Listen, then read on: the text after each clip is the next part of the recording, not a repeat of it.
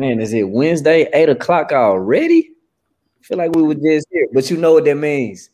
It's Wednesday night, track chat with the most known unknowns. Kevin Samuels is the godfather of truth. Lamont is in the building. All right, and the alchemist himself, Hassan Stamps, and I am Coach Kyle. Man, it was another busy weekend in track and field. Oregon relays, it went down. Drake relays, it went down. There was a high performance meet in Florida. Florida and San Diego. And another one in San Diego. Yeah, so a lot. We're gonna try to cover. We're gonna try to condense it because if you follow Lamont on Facebook, I think he did a tremendous job of breaking down performance by performance and meet by meet. But we're gonna get right into it because we do want to cover a lot in a short period of time. Let's start with Oregon relays. Let's start with what we all said in the group chat. Let's start from Trayvon Bromell. Almost looked like he false started. Man, I thought he false started too. For the man to have God on his side, God is on his side, dog.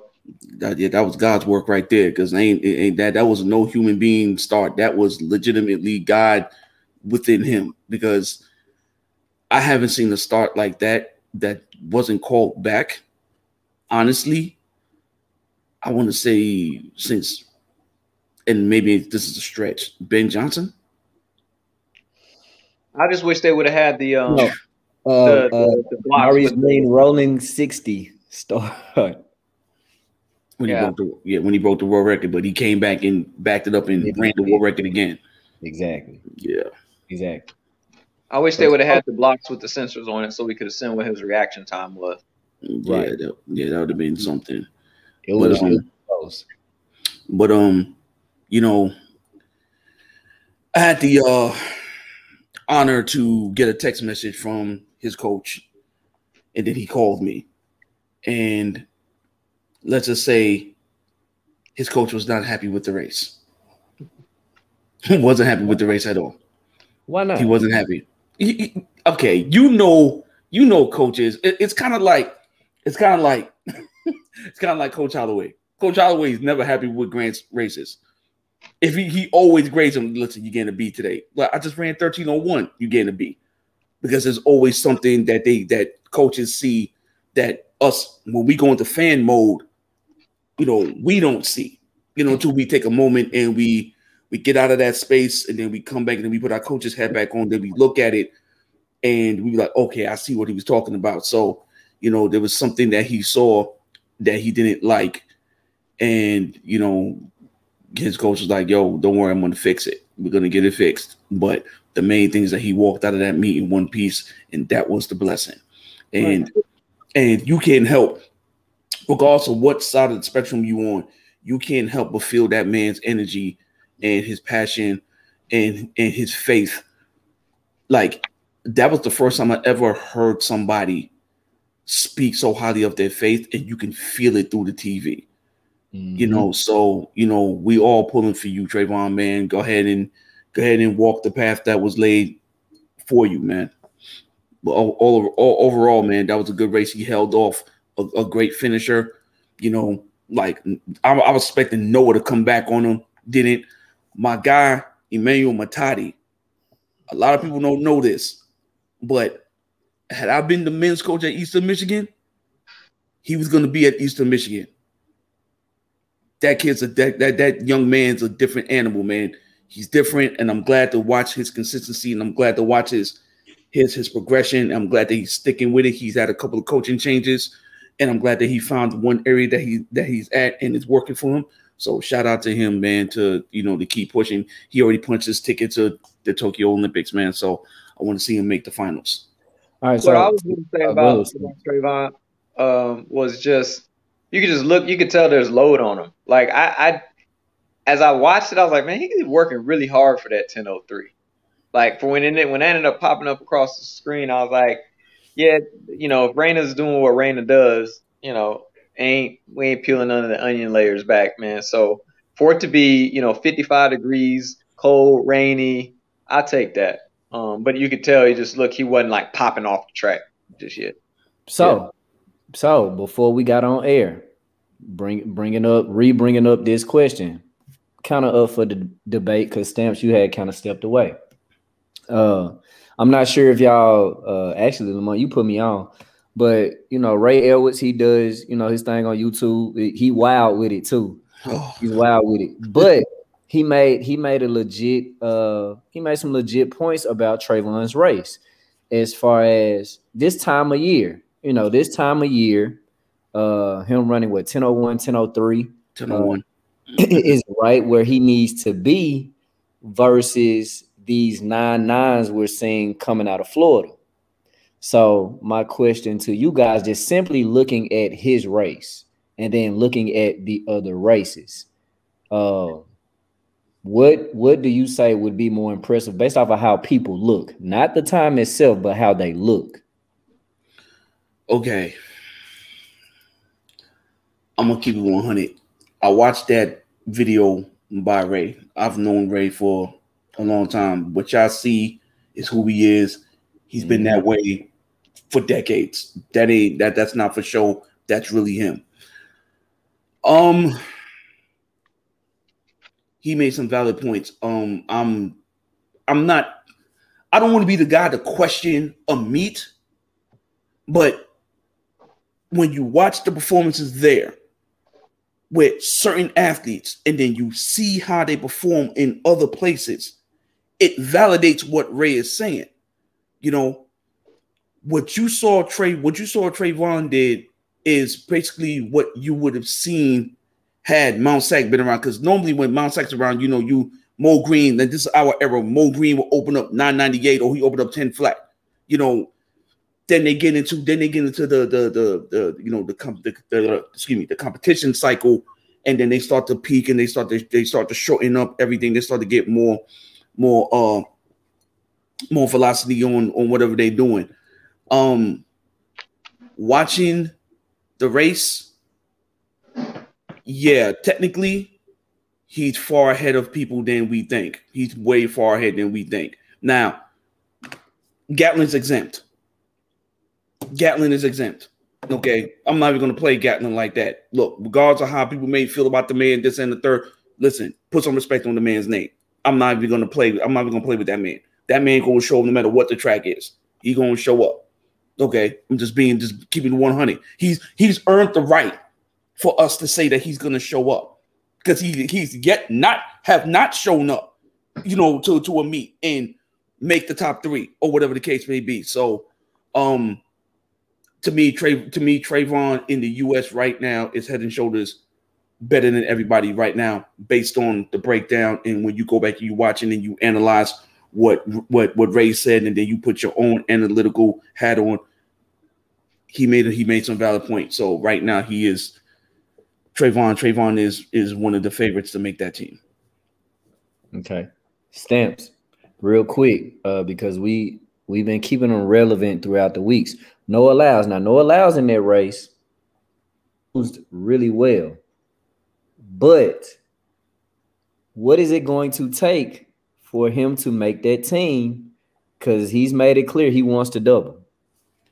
He will be not on the 100-meter team. He's like the male Allison Felix. He doesn't have, in what I've seen, the requisite violent murder psychopath a start that is required. You put him next to, so we're fans, in this camp, and I'll throw out some of you guys, we're fans of Ronnie Baker's a great start, powerful guy. We're fans of Justin Gatlin, obviously, does what he does. Got Trayvon doing what he does. And a host of other people that Noah can't run down no more. And if his start is going to be the death of him, and he already knows that the start is the death of him, I can't see. I'll say it now.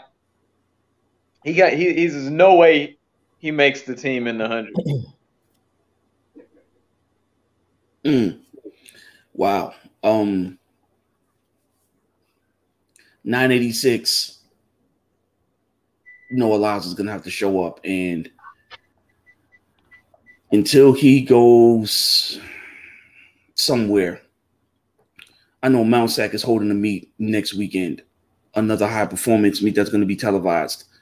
But I don't think a lot of the guys from the deep east and the deep southeast is going to make the trek out to California. There's going to be a lot of people from Texas, Midwest, West that's going to make it out there.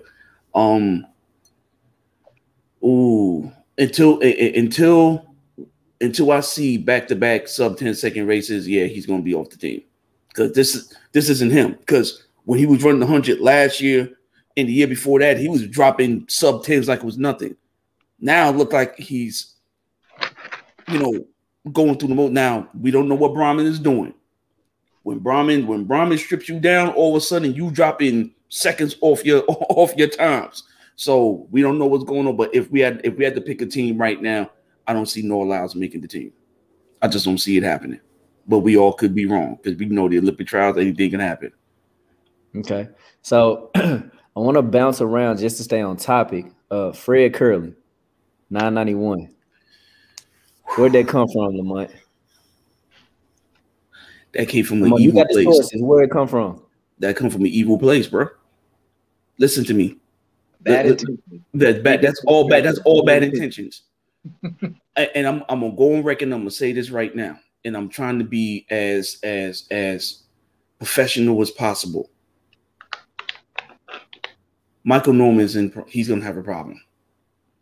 He's gonna have a problem because Fred Kerley's getting better in everything else, and once again, I'm gonna be fair. Disclaimer: we don't know what's happening out there in Southern California, but that 44.67 that he ran, I wasn't impressed. I wasn't. Pause. What about when he dropped his hot time over the summer? About last year when he dropped the 986? Yeah. Okay. Well, we have to give him credit regardless of what we may think that was going on down there with swirling winds that just so happened it didn't hit the wind gauge properly. Time in. Wait a second. Do you think he was really running though? Because remember, a year ago, or was it 2 years ago? It was a world championship year, because I was like, I don't think this ends well for him, because there's no reason to open up that fast. Remember when he went really freaking fast on his opener? Right, but you also got to remember that no matter what type of training you're doing, unless you're doing something that you normally do in the late summer, and I highly doubt Quincy Watts is doing that with him. When you're ready to go, man, you're ready to go. Right, but it looked like he was running measured, because when Rye was right up on him, he's like, "Oh shit, he's too close. Let me," and then Rye was running. Rye was running. That's what I'm saying. He was like playing a little bit. So y'all didn't peep that at all? I did. I don't know. I thought. Shawnee, when we get to the women's, I just have to say this because it's relevant to the relevant to the conversation. Shawnee was chilling for 300, bro. That's the scary part. That entire 300 was afloat, and she worked hard the last 100. That's it. I'm gonna hold judgment on Michael Norman, like I said in my post. But going back to Fred Kerley, him running 991, what he's doing is this. Okay, he understands that the two big dogs can run under 10 seconds. He is mimicking whatever Van Niekerk was doing and whatever Michael Norman was doing, because he understands that I have to be able to run with these guys comfortably through the first 200, because if you watch some of his races, every time he'll run, even when he got to the big championships outside of USA's, because he knew who he was going up against.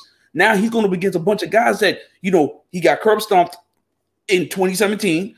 He going up against a bunch of guys now. He has more experience with them. He's starting to understand that, I got to be able to run just as fast as them, because I have to be comfortable going 20.9, 20.8 through the 200 and not sacrifice the latter part of my race. So with him working on his 100, and for him to drop 991. Did you see his start? He almost fell. That was the scary part about it. He almost fell. And he even said on his Instagram, like, yo, I got to fix my start because I got the worst start in the world. But for him to be able to run 991, his mission's accomplished. If you follow him, he wanted to put together certain things in order for him to put together his total 400 meters. So 991 from him, especially the fact that a lot of people didn't see it, but if you followed him, he's always been on every one of his 4x1s. In college. He's always been on the 4x1s. In South Plains, A&M, he's been on the 4x1. So that is something that he's capable of doing. And like Kyle said, and this will be our slogan, sprinter sprint. Right. Sprinter sprint. So Now, is he, with all these memes and videos of like, if so-and-so was a person, is he try me if you want to, if try me if you want to as a person, is that Fred Kerley? Yeah. Yeah, I mean the only one who I really think and this is just out of respect, the only ones who I feel that can beat him is Van Niekerk, and I'm still curious to see how that coaching change is really going to pan out. Pause, because this is what I want to ask y'all. Because essentially these are the big three right now: Norman, Wayne, Fred. Right? Can we agree on that? Right. Early prediction. No. Stephen Gardner.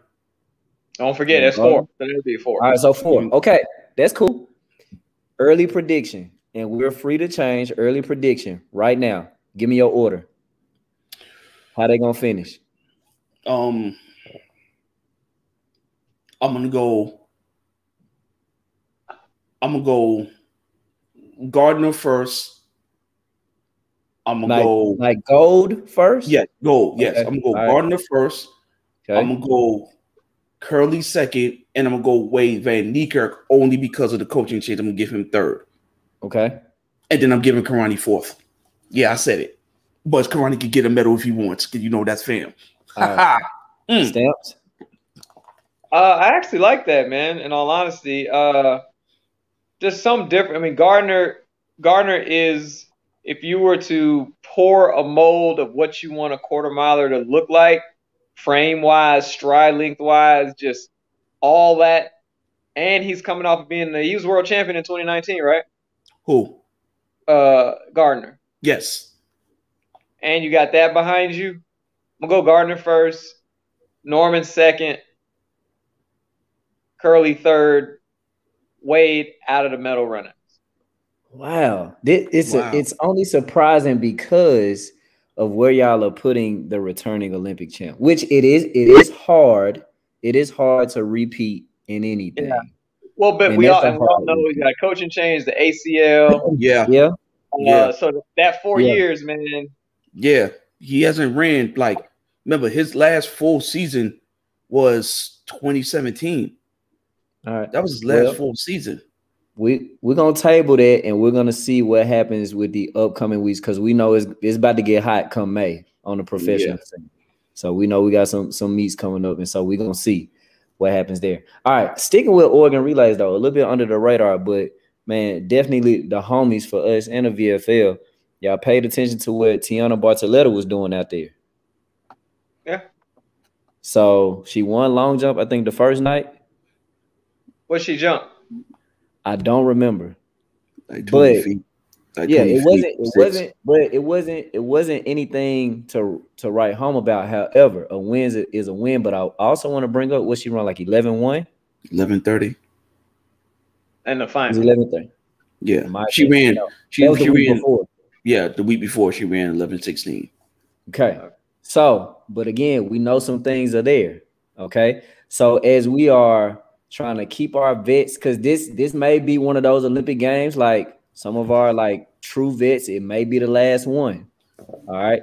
Mm-hmm. You keeping her in, you canceling her out. I know it's a tough question because I know how strong the relationships are, but I got to put you on the spot. You count her in, you count her out. Oh, which event we talking about? Let me go first with this one, Lamont. Okay. And Tiana, I think if you don't watch the show, I know Chuck does, and Chuck gonna tell you. Mm-hmm. But because I know you do better, this is a backhanded way to push you where I think you're gonna be because you're just resilient as you know what. Mm-hmm. I don't think you're gonna make it, but I'd love to be proved wrong. Okay. So not in anything. Not in long. Not gonna make the relay. Nope. Okay. I want you to prove me wrong because you know those people out there exist. I love you. I love you, Chuck. Love UT. But I want to add. I want to be that little pour into the tank to just so I'll eat that crow 7 days a week and 3 times on Sunday to see you shut him down, like Carl Lewis went out with the bang. And when remember we go back to '96 and he didn't make the 4-ball or he didn't make the 100 on his last jump. He did the same thing in the Olympic Games. On his last jump, he makes the team, and then he goes and wins his last Olympics in the long jump in '96 as the vet. On the last jump too. On the last jump. The last one. All right, Lamont. All right. I already know if he's watching, he's gonna make sure she gets my soundbite, like he always do. I don't think she's gonna make the 100 team. I'm just gonna call that a wrap right now. Mm-hmm. Brittany Reese, who we're gonna talk about here in a few. Tara Davis, who is the odds-on favorite to make the team, not win, but make the team. Mm-hmm. And I've said this before. They had a big PR this weekend, right? Windy, but big PR. And I'll say this. I'll say this right now. Tiana's best bet to making her 3rd Olympic team will be in the long jump. So I'm gonna give her. I'll give her a fighting chance to go 10 rounds. You know what I mean? 10 rounds in boxing, even though it's only 6. I'll give her a fighting chance to make the team in the long jump. She has no chance in hell in the 100. None. Okay. What about the relay, man? We talking about memes. Like, she on one of the most popular ones. Okay. She got to finish in, was it top 6? Is it 6 or is it 4? Yes, but I'm gonna go on record and I'm gonna say this right now. If she makes the relay pool, she ain't gonna go. I'm just telling you what was told to me. That's breaking news. If she makes it, all right, yeah, based on things that happened in 2017, she makes it. She's not gonna run. Okay. All right. So I think she will, man. I'm riding with the vets this year. I think there are gonna be some Cinderella stories this year. We already putting our money on Gatlin. I don't know, man. Tiana gonna surprise us. She has that thing that we talk about off camera and on camera last week that we want some athletes to have. She has that, you know. So right time, right place. I think she's in good hands. I think she's in the right hands. But we shall see. So we definitely gonna follow that story as well. But sticking with the jumps. Ooh, out there in San Diego, Chula Vista. Yeah. Chula Vista. They got busy out there. Miss Couture Orgy. All right. Speaking of a coaching change. All right. How about that coaching change? 1492.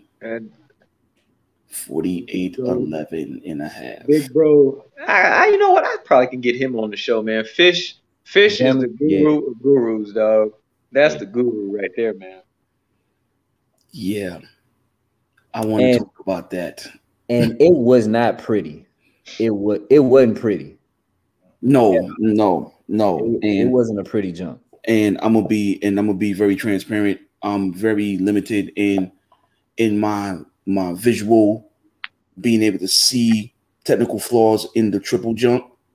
But there was things that I was able to see based on what was taught to me by the 2 men on the panel and my goddaughter's father, who's the jump coach at Ohio State. There's things I was able to see, like, oh, if they fix it, she's gonna jump. She can jump 1530. She's gonna jump 1530. Yep. Yeah, there's now with her doing that, there's 3 legitimate women that have a chance at the at the world record. The Colombian, the girl from Venezuela, Rojas, and Miss Orgy. Oh, you forget somebody. Tori Franklin. Tori Franklin, don't sleep. What's Tori's PR? She had the American record until broke it. Yeah. But so what I want to add though, Lamont and Stamps, I'm glad you did bring up Jeremy Stamps, is the reason that all of his jumpers are doing so well is what he does. Lamont, I saw you put that tweet out on Patros, like you would love to see his strength and conditioning for his track and field athletes. Jeremy does some things like strength and conditioning wise, or in eccentric exercises for his jumpers that they're not textbook. You know, they're kind of out of this world, things you haven't seen before. But because his athletes go through those training regimens and we don't know the full scale of them, he'll only give us a piece, at a time. But I can tell what he's doing in creating stiffness in their ligaments, in their joints. That's why she can have such, not the prettiest sort of looking triple jump through the phases, but the way that her body is able to respond to those forces that she's producing. That's why he's one of the best in my book, because he understands how to recreate those forces and train them in a certain way while he's out there in Chula Vista. Mm-hmm. But I know Samson probably had just more in-depth one-on-one conversations with him. But let's bring up Brittany Reese. The Breast. Have Brittany, have Beast. Man, still one of my favorite jumpers. Like she's a little bit older than me, but I remember watching her at Ole Miss with the worst landing you ever wanted to see. It was like dipping your feet in the water and it's too cold and getting right on out. Like that's what it used to be. But she has come a long way. But I want to bring up Brittany because she jumped well, but there is a most known unknown coach that had two jumpers that did really well at that meet, and that's Dwight Phillips. All right, and if you don't know that name, we had him on the show like months ago. But a well-decorated jumper, very dominant jumper during his time, arguably second best American jumper behind Carl Lewis. If we're really looking at titles, yes, exactly. That's what I was gonna say. Like if we're looking at titles, he's number 2, without a doubt. Without doubt. One of his young ladies, Chantel Malone, beat out Brittany at her home track, and I believe his number 2 young lady was either like 3rd or 4th. All right. And I think both jumped 7 meters. I know Chantel jumped 7 meters. And Jasmine Todd jumped well too. I feel like she jumped about 22 feet. Yeah. So don't sleep. And Dwight is here in Atlanta. All right. Don't sleep on him. But that gentleman, man, he knows some things. He knows what he's doing. He's giving me some tips. Not gonna lie.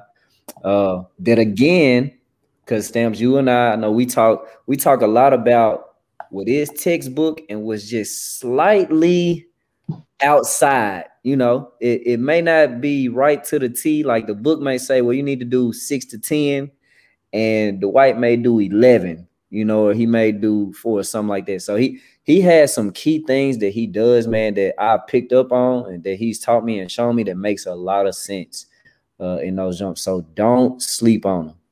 All right. Now, for the long jump, Stamps, I want your early picks on the women's side, just to make the team, because we do have these collegians jumping really, really well, but we know the force that Brittany has behind her in a coach and within her. I would say Brittany. Well, in no specific order. I'm not ready to do an order yet. Right. It's early. Brittany Reese is on the team. She finds a way. I think, and she just hasn't opened up yet, but if she's gotten that much better than triple, Katura can long jump her ass off. So I think she's a threat to do both. Mm-hmm. And then I'd have to go with and Jasmine Todd's made an Olympic or a world championship team before.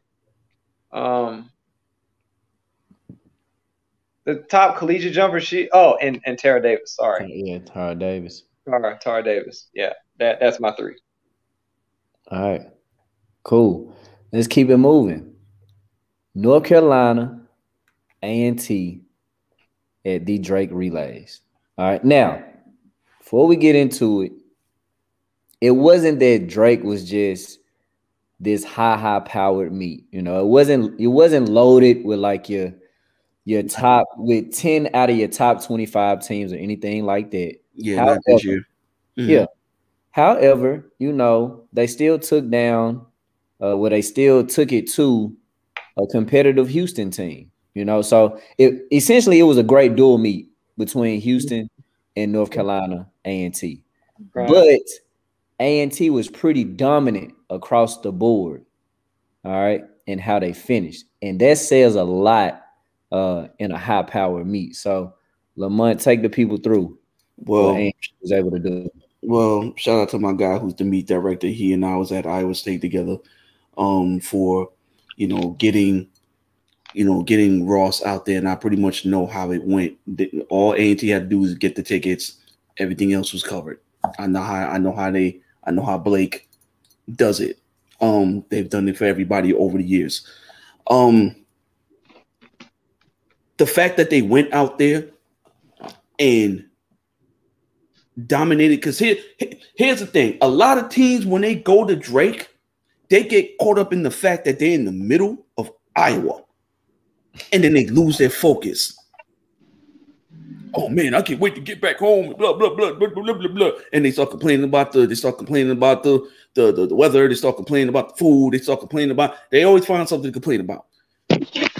The thing that I appreciate and I watched was the laser focus of that team. Have you noticed that when his team is at meets, there's no playing around.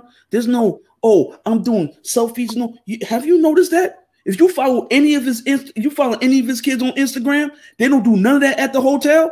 They don't do none of that in the meet bathroom. They don't do none of that stuff. They are locked in and they're ready to go. So going back to the races, they won the men's 110 hurdles. They won the women's 100-meter hurdles. They won the men's and women's 100 open. Okay. They barely lost the men's 4x1. Mm-hmm. They won the women's 4x1. They won both 4x4s. And shout out to Delisa McDuffie, my former athlete who anchored their 4x4 team and ran second leg on their women's 4x1. What Ross did, Ross put his team in the position to where now people are paying for them to go out there, and he is branding that school. Mm-hmm. He is bringing that school. The Midwest. So any kid that's good in the Midwest that wants to come south now knows about North Carolina A&T. Ross is single-handedly, and maybe this is an over-exaggeration. People can take this for what it is. Ross is single-handedly putting the HBCUs back in contention to compete to get some of these kids. Okay, he is, because now you can't use the whole we ain't got money to go nowhere. No, you know how much it costs to fly to Drake? Trust me, I know. I was trying to fly out of Des Moines many a times and I couldn't because it was too damn expensive. Okay, mm-hmm. They was somebody who went to Iowa State. We had to drive to Kansas City, Minneapolis, or Chicago in order to go home for the holidays. That's how expensive them tickets were. You know what I'm saying? So for them to invest in that AD, to invest in that program, but they're competitive. They're competitive. Weekend 302, 39-1, 336, 43-9. You know, and the list goes on and on and on. And watching them run from the front, watching them hold off great teams, watching them battle. It didn't matter. The weather didn't matter. The competition didn't matter. They showed up. They showed out. Kudos to A&T, man. Great. Here's an added point to that from what I saw from that, man. What's the best way? That was the best way to have a dress rehearsal for a regional or national meet Mm-hmm. without being at a regional or national meet. To go somewhere, again, even though Drake wasn't what it was, it's still Drake, you know, and that's really what I remember from the days of running at Tennessee, of going to Penn Relays. Like, we really went there on a mission to try to come back with as many wheels, win as many races as possible, because that was a place where you knew it was going to be very, very competitive, but you could essentially show your dominance or where you really stood up in the nation. So there are things that you don't always have to run the sexy times, you know, or put up the best marks, but to be able and go into a meet that poised, that put together on both sides and walk away with so many wins, that's some good momentum that you got to have that I think can get lost in the sport, as we always trying to chase performances. Right. All right. Even up for as individual as we can be, that's how you move as a unit. Mm-hmm. And that's something that I definitely try to teach my athletes day in and day out. I don't care if we go to the Toilet Bowl Invitational. I want to walk away with as many like heats won or wins overall as possible, because there's something to build off of. Yeah, I'll take y'all on my second year at FIU, when we had that amazing outdoor schedule. We went to Texas Relays, got to experience that. And we knew that our 4x2 team was good, but then one of our girls like stepped off the sidewalk, messed her ankle up, and we kind of had to put one of our little jumpers on there to just say, hey, just do whatever it is you can do, baby, and we'll love you for it. And we was toe to toe with Texas and Florida, or whoever was out there. Florida wasn't out there that year. And I'll never forget that the announcer comes on and it's like, it's Texas Tech, Florida International.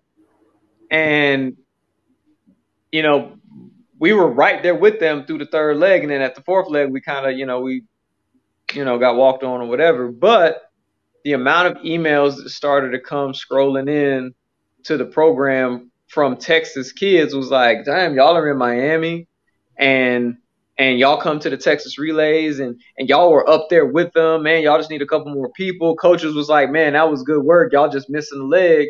Like, people don't understand that when you're at a school that doesn't have a sexy name, when you go and perform at a high level, that really makes your task and your job in recruiting 10 times easier.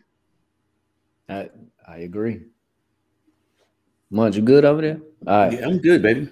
Okay, I'm keeping it moving. So for those that weren't able to keep up with the news on the NCAA, they decided to not reinstate the 48 top 48 qualifiers for the East and West region. So it's going to be 32. It's going to stay at 32. Go. What's your timeout? We just going to forget about the LSU meet, dog. All right, my bad. No, you're right. That was the meet of the weekend. No, you're right, because we talked about it. And you know what? My bad, y'all. Let me run it back. The LSU, that was the alumni meet. Yes, alumni goal. The LSU alumni meet needs to become a huge relay meet. Needs to. Every single year, you see some of the fastest times run on that track year after year after year. My bad. So, start with the women's hurdles. It was a little windy, all right, but I don't know the young lady's name from LSU, but she ran. Tonia Marshall. There you go. What was it 12:43? 12:50 something. 12:50 something. No, I thought Daniels went 12:05. I mean, Tara Davis went 12:05. She went 12:64. All right, well, I got it mixed up. My bad. Yeah, she went 12:64. Tara Davis, the boy was waiting. Tara Davis, who was my favorite to make the Olympic team, showed her butt at that meet. In the individual. Let me tell you something. Let me go down. Let me go down the line. Yeah, you're right. And she did it out of lane 8 or like lane 9 or something. She was already by herself. Let me go down the list and then y'all can touch on whatever you want to touch on. Okay. So Bryce Deadman, the most disrespected quarter miler because he can't catch a break. He ran 44.6 and got blew out. Second. Right. Noah Williams ran 44.30. He just missed breaking Derek Bruce's 22-year-old school record. That's I watched that run with my own eyes. Yeah, so you got that. Okay. Then you got Mr. Sticks and Stones, aka Terrence Lear, who refuses to run anything 20-point anything. Refuse.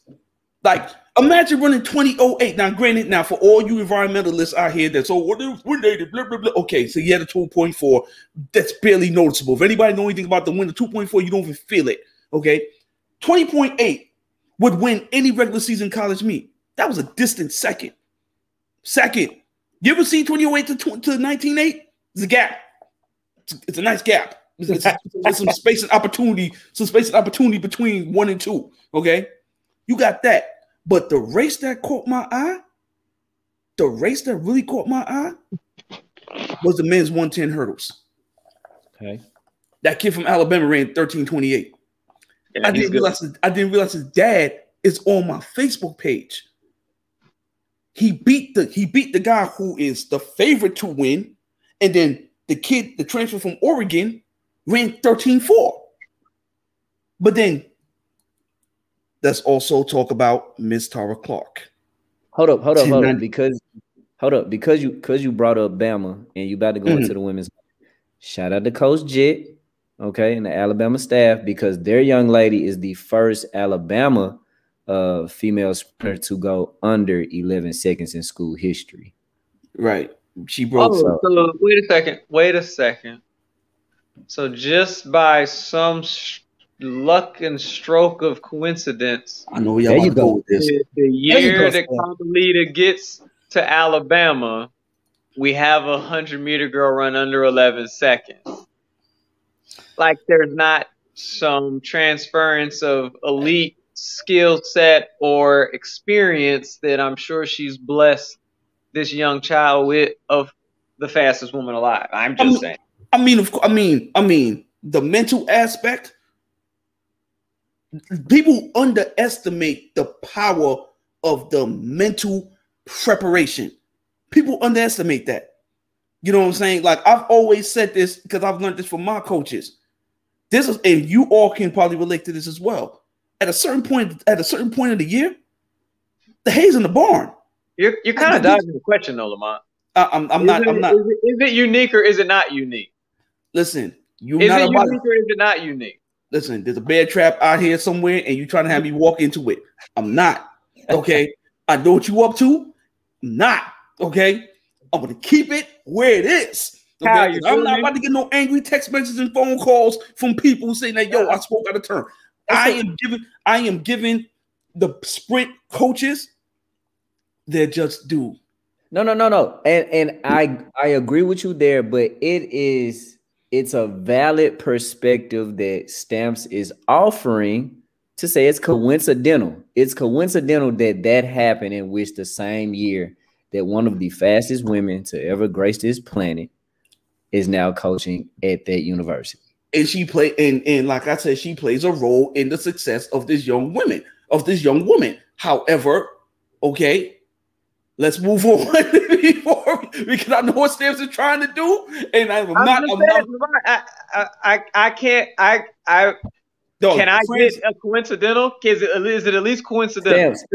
Stamps. He plays favorites. You know why? Because no. Because when it comes to Quincy out there in Southern Cal, he gives him his just due. Sure does. With those quarter milers. Because he coaches the quarter milers.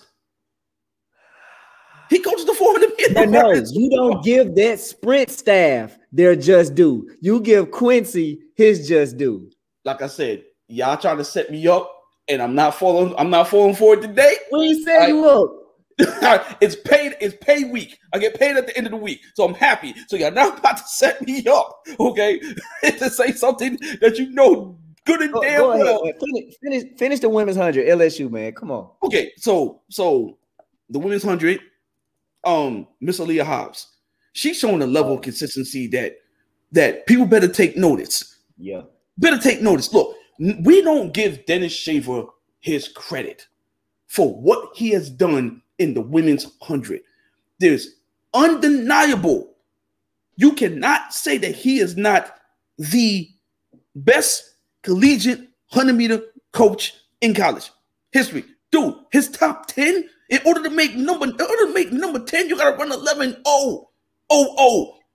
Number 9 is like 10.98 or something like that, bro. Like every year he's gonna have somebody on the professional level, on the collegiate level, and then one of his collegiate girls running like I think 11.06, something like that. I think she's Nigerian, Nigerian girl. So you know she gonna pop something come NCAAs. Okay, we have to give Dennis Shaver his credit. Okay, yeah. I think Micaiah Briscoe is gonna be the U.S. lead leg for the foreseeable future. The way she's running and the way she destroys lead legs, especially if you go back and watch her collegiate runs, she's going to probably be the lead leg for the foreseeable future. I can see it. Tiana 2.0 or next level Tiana. You know what? Just to be petty, yeah, because I know he gonna feel some kind of way when he hears this. I'm just not next level. Like she's better, but I mean, she's gonna be the next. She's gonna be able to continue the dominance that Tiana created in that leg. Right. And so the U.S. is going to be set up for a long time. But I want to go back to them hurdles, man. Like, dude, that men hurdles race, if you saw the video, that was a competitive preview to what's about to come. I want those 3 guys to finish the race at SECs and at nationals. I want them to make it to nationals because they got to get out of the first and second round. I want them to be competitive. I want them in lanes 4, 5, and 6. Okay, that was one of the better in-season hurdle races that I've ever seen. 13:28, and the guy that lost ran his PB for the year is 13:22, and then the guy who got third ended up running the personal best of 13:46. Yo, the meat is gonna get better. The better these kids start performing, the faster these kids are gonna run. The better the meat's gonna be, man. So I like it. I like what I'm seeing so far. That LSU alumni meet, man, that need to be on ESPN. That need to be televised. That need to be bigger. Well, it's funny you say that because I don't want to burn roses on this, but I want to give my hats off to all streaming services, man. It was really cool to where on Saturday, like we had a block of the Drake relays and then the Oregon meet came back to back. We were able to watch track for like 3.5 hours. That's not typically how it is. And it felt cool to say, man, this is my Saturday. Sit here, drink my beer, talk track with y'all, go back and forth in our group chat, and like feel normal. Like because this is time of year, there's no football, basketball is over. Thank you, streaming services, for granting us our just due in some kind of way. Right. So before we go back to the reinstate the 48, sticking to the hurdles, we all saw a picture get posted from whom Lamont thought someone had tired. So can anyone speak to their sources? Christy Castle is training, and she's with the hurdle mechanic himself. Oh, Jesus. Yep. Well, I guess Boogie's going to Tokyo with another person. So they came out of left field, Lamont. What you don't have no insight to that? What happened? Where did they come from? I haven't reached out. And I haven't reached out to the hurdle mechanic, but I will. And knowing him, he's gonna give me a smiling emoji with a doctor with a Dr. Evil. He's up to something. He put it like this: Christy wouldn't be in Texas if Boogie didn't think it could be done. Because Boogie keep it real with you. Listen, man, hang it up. You're done. Hang it up. She would not be in Texas. I want everybody to listen to me. She would not be in Texas if he didn't think it can be done. Now, mind you, everybody's running from 2 and 3 because Camacho Quinn's out for blood. All right. I don't know what. She's not going USA though. She's going to Puerto Rico. My bad. Yo, let me rewind that. So right now, when you got Christina Clemens, okay, you got Tonia Marshall. We don't know what's gonna happen with Brianna. Okay, Nia Ali's on the sabbatical. Okay, and so nobody knows what's gonna happen. So this is the perfect time to strike. And so you know, man, this is how fake. This is how fake our boy David Pickett is. He said we late. Everybody else knew, but Lamont was the one that said she retired. He's supposed to be our main source guy. Right. See how our main source guy clown us, man? Our main source guy don't tell us nothing. That's why he be I'm gonna clip him off the logo. I'm gonna crop him out. Y'all know nah, I love you, but according to Pick, she's been in Texas, so she just been laying low. But Boogie knows what he's doing because he ain't had her in no videos, he ain't had her in no pictures until either today or yesterday, whenever it popped up on my timeline. No videos, dancing in the videos, no drilling in the videos. She went to death row. Exactly. Now, one last thing, and we'll jump back to the Reinstate 48. It's a game of chess, not checkers, right? So when are we going to see that first matchup of Young Sid and Big Delilah? Not till the trials. Not till the trials. Dude, you missing one other person. Did you say Shamir? Did you mention Shamir? Shamir with the 2-0. Shamir that dropped the 204. Yeah. She's got a little Twitter kind of campaign going right now. We're talking about bring back the bow. So she run with that bow in her hair. Dude. Shamir is gonna be a problem, dog. Like straight up and down. So it ain't gonna be easy. It ain't gonna be easy for anybody. Them top 3 spots. I guess Ashley Spencer is probably the primed, and she ain't bad either, obviously. But that third spot is gonna be. There are gonna be 3 women that run under 53 seconds to make the Olympic team. Listen. What Delilah is the Boogie, Shamir is the Chris. All right, hold up. Because I didn't get to see Shamir's 8. Did she run it with or without the glasses? Don't know. Nobody saw that. We just saw the results. Because there's a difference. Because you need to gamble on whether you're gonna take the Shamir with the glasses or without the glasses. She's been running without the glasses, so I mean, I assume it was without the glasses. Hey, then that's the one you need to bet on. Wow. I'm serious. Y'all know I think outside the box. You didn't want to believe me with move indoor. So if Shamir got the contacts in and she rolling, like I got my contacts in right now.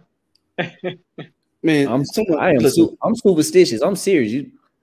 I'm taking that. Listen, tell Pick we not worried about his little boy crush. We not worried about her right now. So back to what I was saying. She can't run nothing when it matters anyway. Nah, yeah. We're not gonna even mention that name. Nah. Right. So even at least Hannah got a mention. She don't even get no mention. Wow. Man, speaking of No, we're not going back. Can we stay on topic? Can we stay on topic, fellas? We can address that. We can address that. Hold on. We can address that. Hold on. We can address that. But let me finish with the Shamir and what's going on here. I want y'all all to think about this for a second. Remember, who was the next great one coming out of college? It was Shamir. Because Shamir was doing things in college before Sydney, all of them. Remember, Delilah didn't do that in college. Remember, Delilah was just a regular track athlete that made All-American and woohoo. That was it. Boogie even said it at most of his clinics that everyone took a flyer on that girl. Okay. Shamir was that chick. She held the crown. Okay, as the next great 400 hurdler. Then here comes Sydney, and then here comes Delilah, the bionic woman, because that's what Boogie ended up turning her into. Chris and Boogie are brothers. Not brothers in fraternal, brothers like they're blood brothers, like they got the same mama and the same daddy. They train the same. So Shamir is his Delilah. So this is why I'm trying to get everybody hyped for this race. You got two coaches who damn near train identically and who's had success in the open, whether the open quarter, the 200, the 100 meter hurdles, the 400 hurdles, who had success. Now he got his unicorn. He got his unicorn. Dude, listen to me. Sydney is with Bobby, who Bobby birthed all of them. Okay? Bobby birthed all of them. So you got Sydney and Bobby Kersey. You got Shamir and Chris Johnson. And then you got the man who sits on the hurdle throne with the woman who sits on the hurdle throne.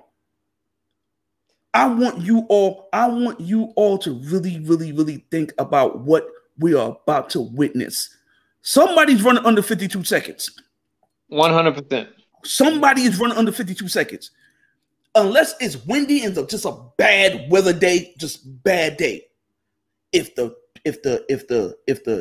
environment is right, and the environment's always going to be right in the Olympics. I haven't seen a bad environment in the Olympics games ever. If the environment is right, weather's right, and that place is rocking the way it's supposed to rock, we are going to see women run under 52 seconds. We might see a Beeman-esque moment. Now, we can go back to Hannah Cunliffe. No. Whatever y'all want to talk about. But man, shoot, forget the Olympics. They got to see each other at trials. Well, that's why I said trials is going to be where it's at. Yeah, right. They got to see each other at trials. Now, again, another early prediction. All right. Give me your order. Delilah, Sid the Kid, Shamir. Okay. Same. All right. Still very early. Same. Now, back to Hannah. Okay. What y'all want to talk about? You know, that's fine. I'm still riding when she ran 11:40. She had a bad meet. I'm still riding with that girl. I'm not jumping off the bandwagon. Never. How you gonna ride with her? You ain't gonna ride with Tiana. Listen. Dang, Chuck, you hear that? First off, Tiana. Okay. Hold on. Pump your brakes. 1, Hannah is 25. Okay. 2. Oh damn, Tiana, he's calling you old. Oh man, Tiana's okay. I'm gonna say the same thing to y'all that I said to Gatlin on here. Father Time has a bad sense of humor. It sounds like Hannah ain't got no bullets though. Okay. Because right now she's third in the SoCon, bro.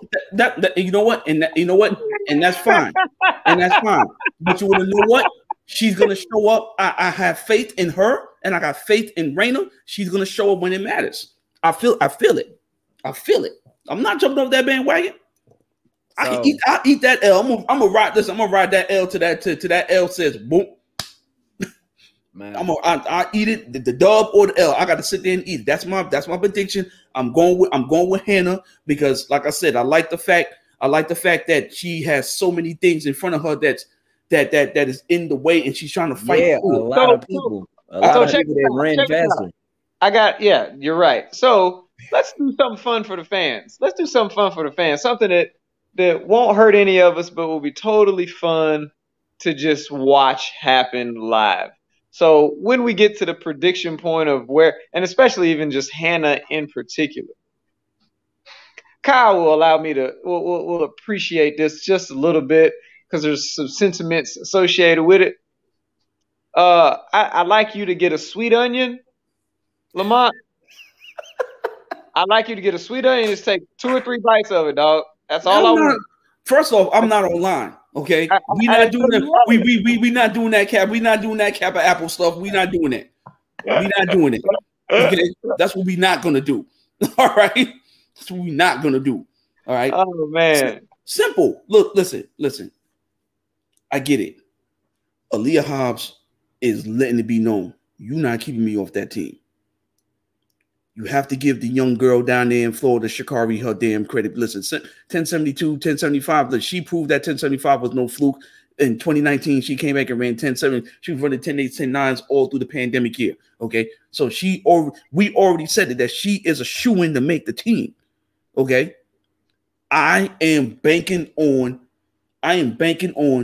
Everyone else falling down? No, I'm banking on mental stability being stabilized by Raina and her back being put into the corner and have to come out swinging. Man, that's what I'm banking on that, and I believe that she's gonna come out swinging. I believe that she's gonna do it. We didn't say 48, please me. Man, you know what? I'm not gonna even. She has no part of this conversation, but I was about to say something so disrespectful. Y'all so disrespectful regardless because you thought it. Okay. I was gonna bring in a whole different person's name. Nah, don't do that. Yeah, I'm saying it's another like this. All right, man, you gonna ride with them until the end. Yes. All right. They didn't reinstate the 48. Okay, cool. My question is this that I want us to discuss. Do you think that it's going to stay that way moving forward? Now, we talked about this, didn't we? Yeah, I sure hope not, man. I mean, that would obviously be the signal of them etching closer. You know what? I take it back. I'm expecting it to stay the same, and that just means we get to produce and promote FCS level national invitational for everybody that's going to be frozen out of that championship. We just put on the same weekend somewhere else. Get it going. That's what I'm on. All right. You want my take? Yep. My take is this. I knew they wasn't going to move it back to 48. I've been saying this for months. I was telling everybody, even though I was supporting the idea because, you want the kids to have an opportunity because of location, whatever the case may be. Everyone don't have the opportunity to run and then COVID protocols and whatever the case may be, blah, blah, blah. I get it. Which is another reason why I was so vocal about them moving moving the meat from the two most reckless states that have the two most reckless governors. But that's a whole nother story. I'm not gonna go there. Do I think it's gonna stay 32? Yeah. You want to know why? Because they're trying to weed out the mid-majors. They're trying to weed out the mid-majors, bro. We all see, dude, they've been trying to do this from the minute everyone started seeing the ascension of Houston. And let me tell you something. And y'all all been championing this forever. Let A&T walk up in there and walk out there with one of them damn high-ranking trophies. I guarantee that joint would. I guarantee after the meet's over, a week later, competition committee, everything's gonna stay 32. They're gonna do everything in their power to keep that meet 32. But here's the fighter in me, and Stamps, you can relate to this, and Kyle, you can relate to this. You know what we got to do? Well, not me, because I'm in Division 2 as of right now. The rest of y'all that's in D1. You know what we got to do? We got to shut up and coach our kids up and take one of them spots in the 32. You're right. In fact, I mean, that's factual. We got to coach them. We got to coach some kids up. Like Ronnie Harrison, the spring coach at University of Oklahoma, said it. Stop bitching, coach your team up, and take one of the 32 spots. It's that simple. Stop worrying about the weather. Stop worrying about the other stuff. Did he? Opportunity, go out there. Quick question, Lamont. Did Ronnie Harrison, did he say that while he was at Oklahoma, or did he say it while he was at Portland State? He made the NCAA meets at Portland State. No. I ain't saying that, but I'm saying when he made that. No, he said this when he's at Oklahoma, but he also has said that he never made excuses when he was at Portland. Yeah. He always had somebody at the national meet. I'm just asking for the people, because not saying that Ronnie would do it, but folks will talk. They might talk. I feel you. When they're at Oklahoma, they might not talk when they're at East Tennessee State. They might not talk when they're at Georgia State. But even still, yeah, I've said it at those conventions, and then even what's our guy at Jacksonville? Ron, I can't remember his last name all of a sudden, but he was one of the ones that got up and was like, you guys. He had that run of like. He'd always have 2 or 3 girls that were like 13-30 and over 21 feet and long jump and just, those speed power kids that always done really well at Jacksonville. So, I mean, he was a Ron Jett. And that's all we got to do. We all have to see what happens where the dust settles at the end of this year and go back and coach our kids up, get them faster, get them stronger, find out more things to create types of forces we need to get the results we want. And more importantly, I actually think that if they stayed at 32, recruiting changes. And here's how recruiting changes. A lot is gonna change. You know what I'm saying? Now you're gonna the price just went up.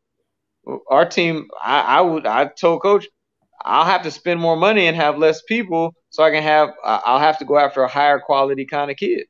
For that to work for us. Well, on top of that going up, and I ain't trying to start no fires, but we gonna see how much money a school like South Carolina is going to make should those type of changes start to happen.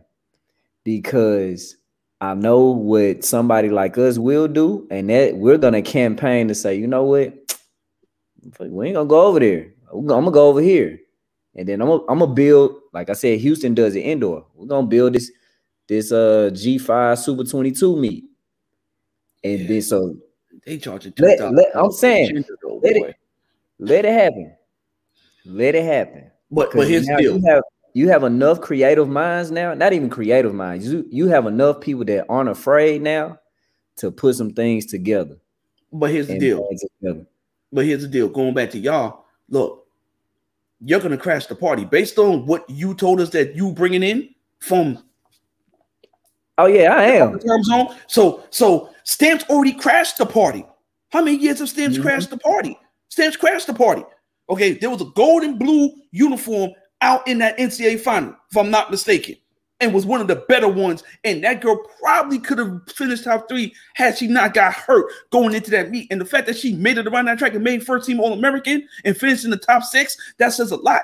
You know what I'm saying? Y'all gonna crash the party. So what I'm telling to every single coach that's watching this, who's gonna listen to the replay and everything else, crash the party. Stop worrying about the fact that they're taking opportunities away from blah blah.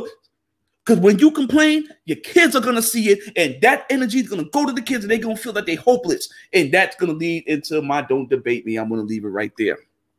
And what I also hope will happen is there will be some fundamental attrition at some of these schools, because when you got the types of resources that some of these people have, and they're going to be exposed, hopefully, it creates the carousel that we're so anxiously awaiting this summer of the chairs that move. Bro, first off, let me hit the side note real quick. Wow. Let me hit the side note real quick. Is it true Houston charges $2,000 per agenda to go to the indoor meet? They must have done it this year. Because we didn't go this year. We went last year. Oh my. Yo. Y'all good. Yeah, y'all got it. Yo, hey, it's $2,000, yo. Well, there you go. Nate said, yeah, it's two G's this year. Oh, well, look. If it means anything, though, Munt, you'll get 3 rounds out of your 60 races, though. I guess. And I get a round of ass kickings from my ADs for what was you thinking? I'm telling, but to be honest though, it's worth it. It is. Like, no lie, for the 1,000, and I'm saying it's worth it because think about it like this. Okay, I'll use these schools just for an example. Let's say you got a UCF, a USF, East Tennessee State, North Carolina A&T, a UAB, Georgia State, a Troy, Arkansas State, Texas State. Like, you get those type of schools though, versus let's say we're all broken up and then we try to go to Texas Tech or Texas A&M, and we still have to spend $1,000 in a meet entry fee, right?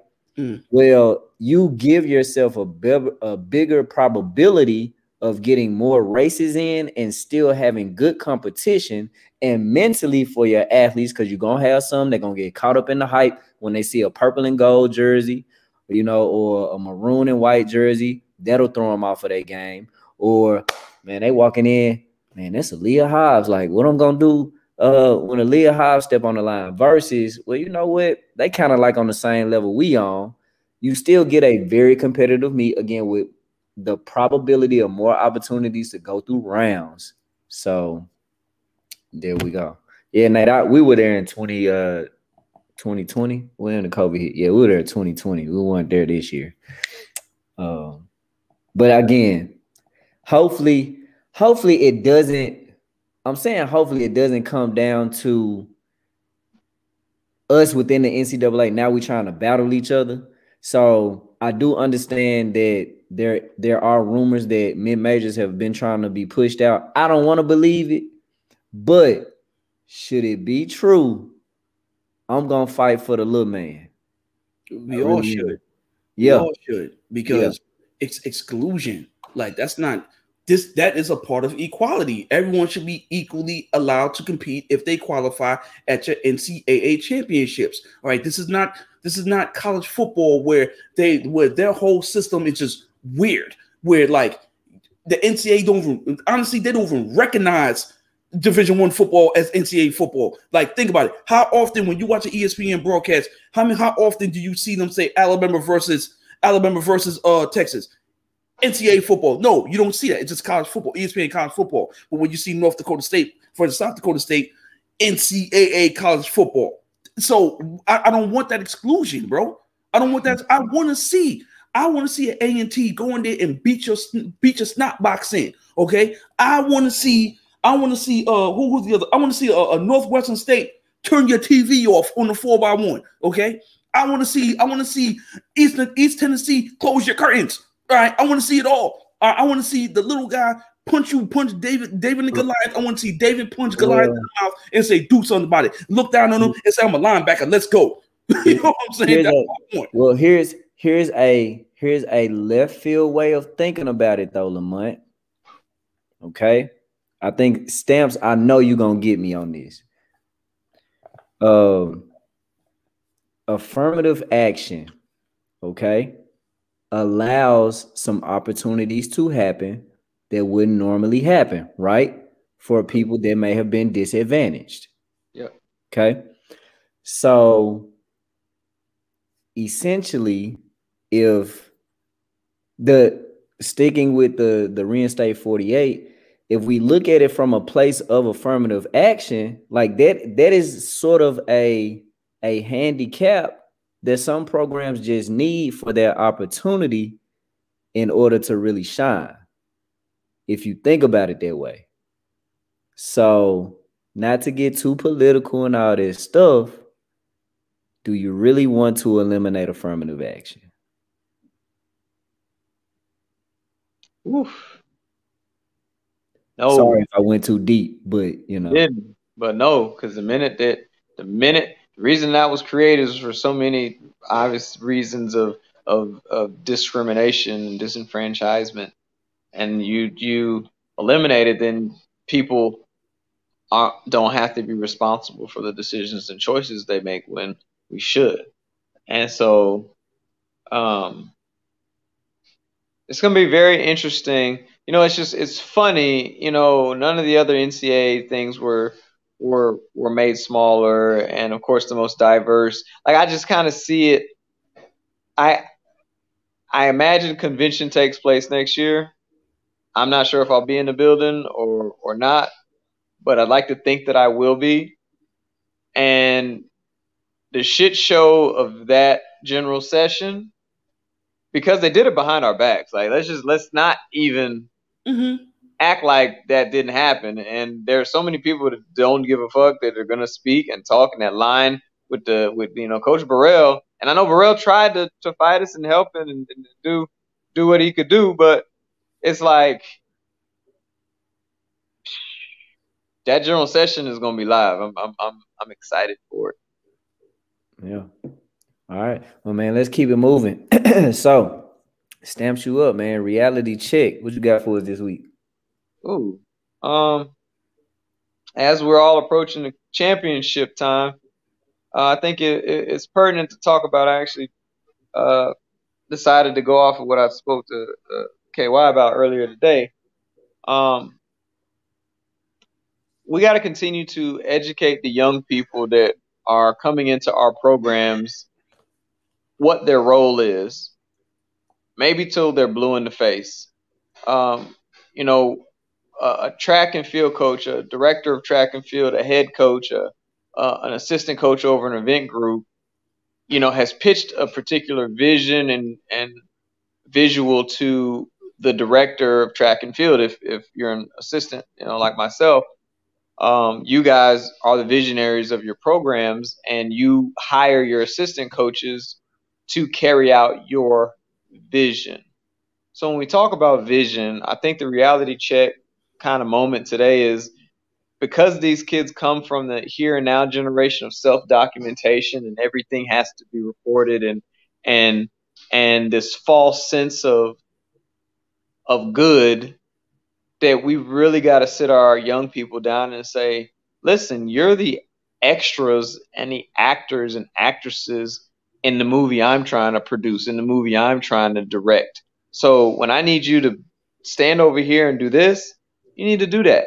When I need you to be over here and do this, you need to do that. If I say shave your head, you know, as a director to my actress, because the audition is the recruiting process. You got to jump through the hoops that you had to jump through, be the type of fit that we need to come into the movie making process, so we can mold you into the character we ultimately want to make our movie pop. So the reason that there's a lot of like cuts of movies, or there's an editing room, that's what coaching is. I'm rebranding myself. I'm rebirthing myself. I don't want to be called Coach Stamps no more. I want to be the alchemist artist, and I'm going to change my Instagram handle right when I get off this show. Don't call me coach no more, because at the end of the day, what we're typically doing on a daily basis is molding life in present form. Because one person you have to talk this to, this next person you got to say that to. You can't get something that you need out of this person till you cuss them all the way out.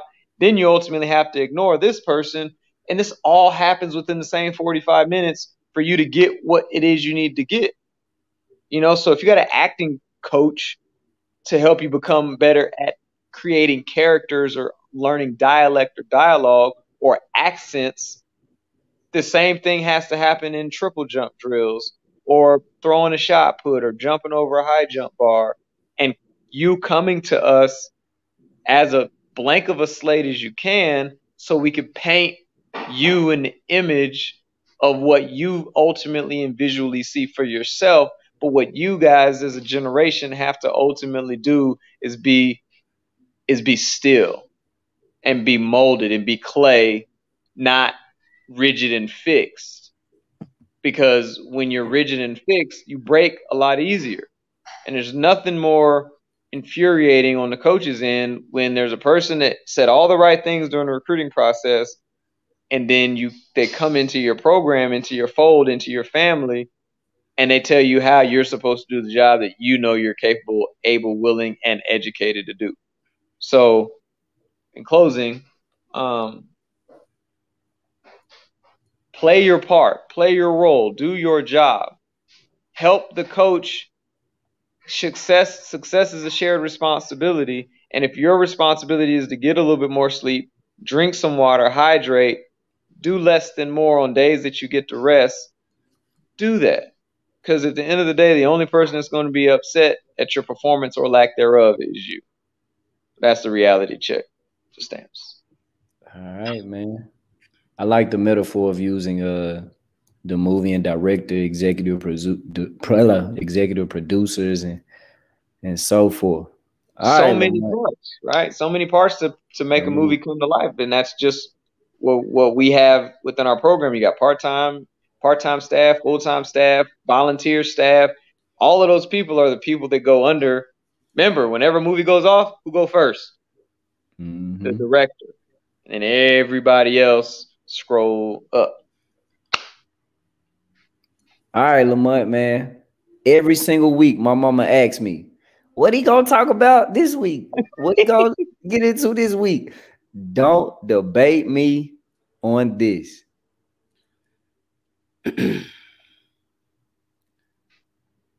with every ounce of my being, with every vein in my body, every nerve ending, every morning waste.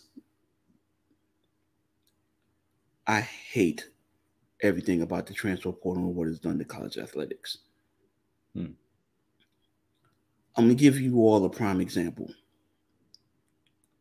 There are 350 NCAA Division I men's basketball programs. There are 32 that are making the transition from Division II to Division I.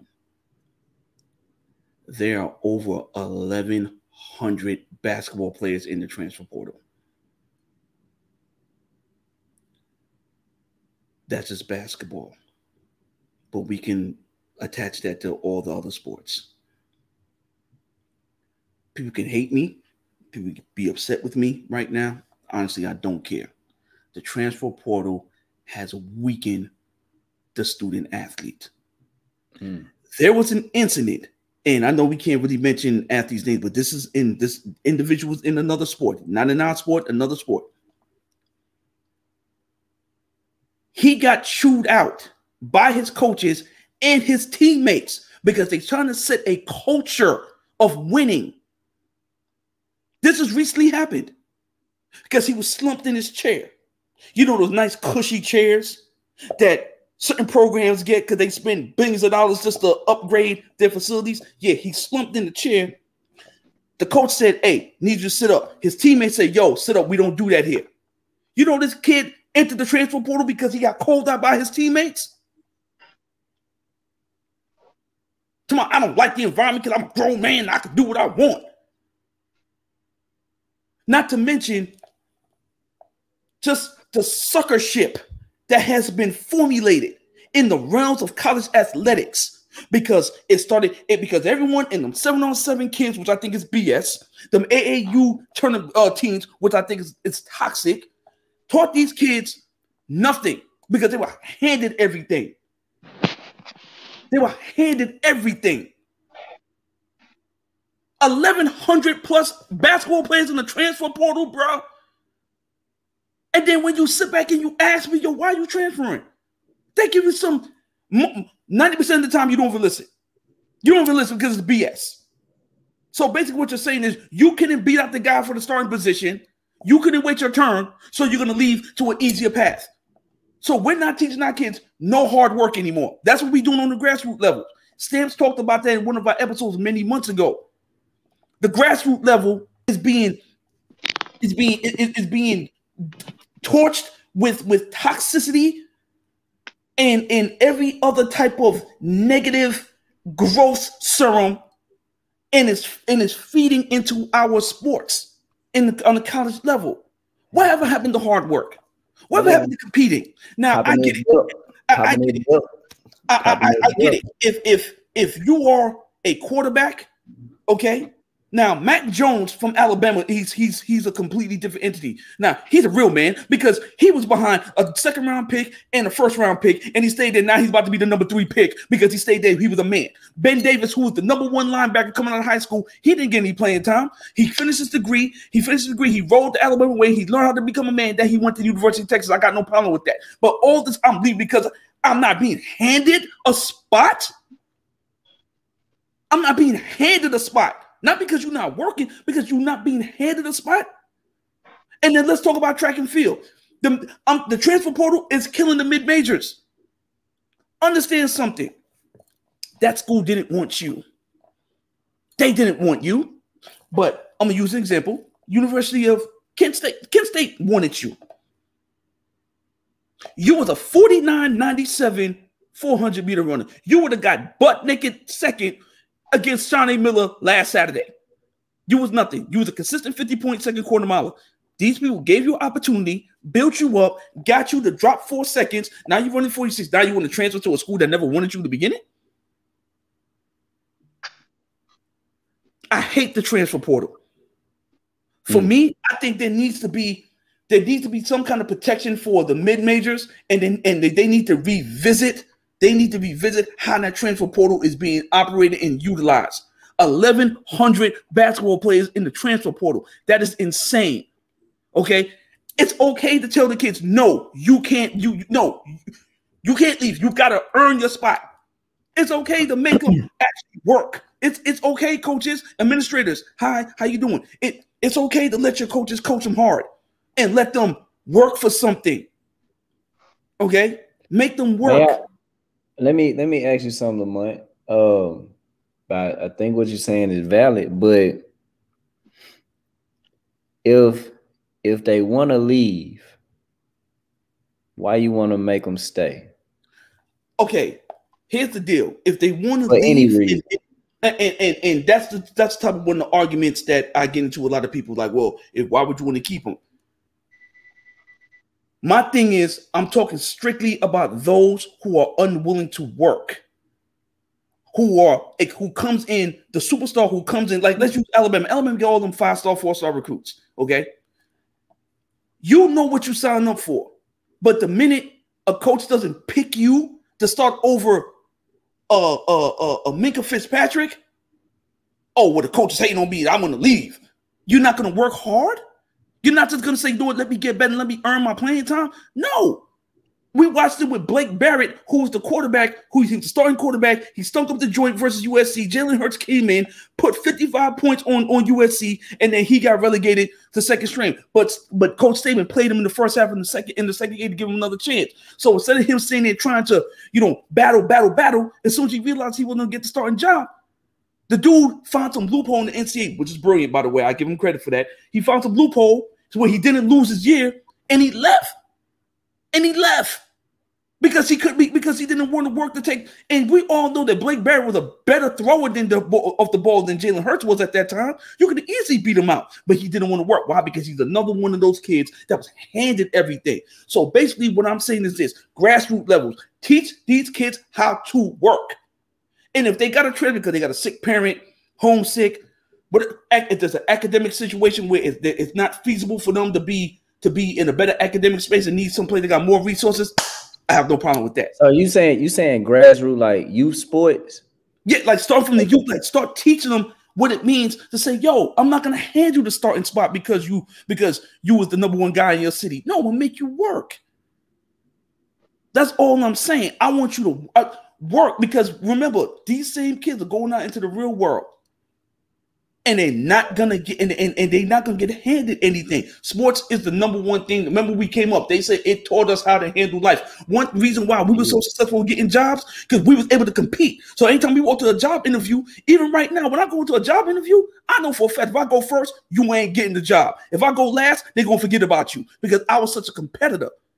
You know what I'm saying? I'm gonna make them pick me because I'm gonna work my butt off. I'm gonna give all the information I need to give them. I'm gonna have everything that I need in line. Will have a great presentation, but none of these kids don't want to work anymore. They just want to be handed. So NCAA, I know y'all not gonna listen to this. Try to clean up this transfer portal because it's getting out of control, and save the mid-major schools, because mid-major schools are gonna get hit the worst. Okay, now all you coaches on here who listen to this, you ain't got to like what I just said. Oh well, too bad, so sad. Don't debate me, don't at me. You try to come for the king, you best not miss. And all y'all got badass aim, so I'm not worried. I definitely want to debate you, but I'm not. I'm gonna let it be. But Yeah, I'm gonna let you have this one, but I definitely we gonna come back to that one. That's all good. You know we can. We're gonna come back to that one. All right, man. Let's give out these roses because we are approaching like an hour and a half. We at 120. We at 129. Mont, you go. Yeah, who's gonna be emotional? You gonna be emotional? Y'all gotta go last. Okay. I'm super short. Okay, so I'm going first. I'm giving my roses to our guy, Mark Sylvester. Just outfitted the entire crew with a pair of ASICS shoes. I'll send you guys a picture. They'll be at my crib on Tuesday. I'll get them to you guys at the end of the week. You my brother from another mother. Thank you, Mark Sylvester, the team ASICS out there. Maybe ASICS might become our sponsor. I know we got a lot of guys with Nike love and different types of love, but hey, this is for the show, so we gotta respect and represent those that did for us before nobody else did. All right, Real. We got a quick question, I'll go ahead and throw it out as my boy E. Wells. How long do you think Coach Ross is gonna be at A&T before one of the big dogs try to pull him away? I ain't touching that one. I'm leaving that one alone. How many years? I mean, it all depends on what he does at this NCAA championship. I mean, he's making a lot of noise, man. I mean, right. You know, I mean, he has earned the right to break the bank. He has earned the right, and he deserves it. I think we table that because I think that becomes a part of the discussion as to how mid-majors are still getting attacked. Like mid-majors get attacked that way, and it sucks because we do want to elevate, right? But at the same time, it's a way for a bigger program to kind of you know, and that's one of those jobs to where if and when he leaves, they better make sure they got the right person because you got some big shoes to fill. I ain't going behind that man. I'm good. All right, I'm good. You emotional or you good this week? Nah, I'm good. No, we good, man. So I'm giving my roses to one of the godfathers of track and field, Mr. Brooks Johnson. Okay. If y'all don't know who Brooks is one of the most highly successful coaches in U.S. history, not just collegiate history, but internationally. He holds a Packer call every weekend, and he teaches all the young coaches what to really look for without using all the big terminologies that, you know, people try to wow us with these big words, stuff like that. No, he'll tell you shut the F up and keep it simple. Like literally tell you shut the F up and keep it simple. Okay, this is what it means. This and the third, boom, boom, boom. He taught me in the first time I met him, he taught me about, you know, leg stiffness, you know, deep muscle strength and things of that nature. He taught me a lot of that stuff. And when it's time to get checked, he'll check me, but then he'll let me know I still love you, whatever the case may be. He's a valuable asset to all coaches, and not just all coaches, but to black coaches as well, male, female. He doesn't give a damn what you are. If you want to learn, he's going to take his time. He's going to give you as much time as you need, and he's going to teach you about track and field, life, and everything in between. You know, you got to remember, he also had the American record holding the hurdles. He coached Justin Gatlin. He had Xavier Carter. He had a lot of these guys. I mean, it goes back to when he was at Stanford, Florida. He had a lot of great people that he coached. He's one of the great all-time coaches who I believe is in the Hall of Fame. He's in our USTF CCCA Hall of Fame. And he's one of the better people, and you got to take him for what he is. And when you take him for what he is, you're going to love him even more. So my roses go to Coach Brooks Johnson. He is a national treasure. Yes. You ain't giving them out to you mentioned Coach Weeks and someone else, man, on Facebook. I think they did some of their conference championship. Okay, so yes, the second set of roses, Coach Weeks and Coach China Davis. Yeah, Coach. These ladies won their conference championships. They did their thing. They got national qualifiers. Coach Weeks got one of the top 400-meter runners in the country. For matter of fact, I think he's if you take Trevor Bassett out here, I think he's number one. Okay, you got him. And then, you know, she got the young girl that transferred from Payne College. She's one of the top 200-meter, 100, 200-meter runners in the country. Wait, but how'd she end up there? Payne College shut their whole entire athletic program down. So the transfer portal works in that case. Yeah, but they shut the whole program down. I know. I was asking. I wasn't sure. Yeah, the whole program, the whole athletic program got shut down at Payne College. They almost closed the school down. So her and then Coach Weeks, man, with Xavier, the HBCU down in New Orleans. You know, a lot of people. I don't think a lot of people know this, but her and I, we talk quite often. You know, she leans on me for a lot of advice. I lean on her. We create a great friendship and a great bond, man. And to watch her be successful, and you know, for her to call me to help her calm her down, go figure. I'm the hype one. I gotta calm her down sometimes. Just watching them successfully win these titles, man. It's great, and you know, I'm all for that. I'm all for that young coaches, women movement, man. They earned it. They deserve it. And my roses go to y'all two young ladies. Keep doing y'all thing, man. We love y'all. I bet. I ain't know, but they just said Evander got a kid in the top 10 in 100 at D3. Evander keeps him a 100-meter runner, by the way. He does. So, shout out to E. Wells. I got a couple of roses to give out, but I'm gonna make mine pretty easy. Not too emotional. I'm gonna give mine to the city of Memphis, man. So I was able to take a quick off weekend vacation home last weekend. Major reset button because I have a busy month ahead of me, a busy summer ahead of me. So I got a lot of clarity and everything. First, I'm gonna start with rest in peace. He's actually my great uncle, my Uncle George on my father's side. Funny guy. He's one of those uncles like you could drink and shoot dice with him. That's what he would do with all his nieces and nephews on the holidays. And man, he was tall too. So funny thing about my daddy's side, like all the men like over 6 feet, but you know, I did not get blessed with that gene, but he passed over the weekend. But man, I mean, I just had a beautiful time. I was able to take my mother shopping for Mother's Day because on the fence, because based off of conferences coming up, so we may or may not have practice on Sunday, depending on how the week goes.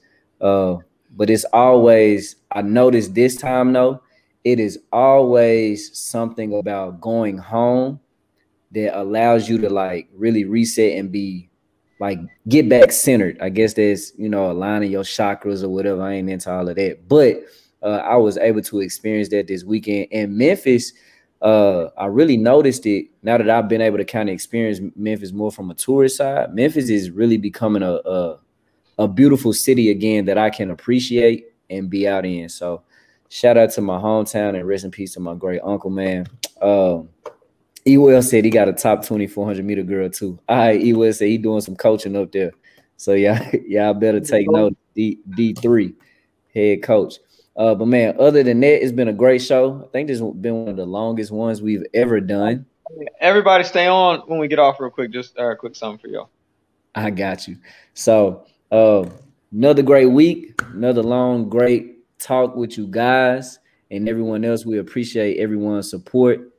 It's been another track chat with the most known unknowns. Y'all make sure y'all get on YouTube and IG and check out Kevin Samuels if you have not, because that man is dropping gems. But the Alchemist renaming himself like he's Prince to what's your new name gonna be? I'm gonna just go. I'm gonna just because I think I'm the Alchemist coach on there. I'm gonna just go the Alchemist. I'm not gonna put the Alchemist artist. Right, so he's gonna change his name to just the Alchemist. We got Lamont Johnson. I am Coach Kyle. We love y'all. I love y'all. We'll see y'all next week, and we out.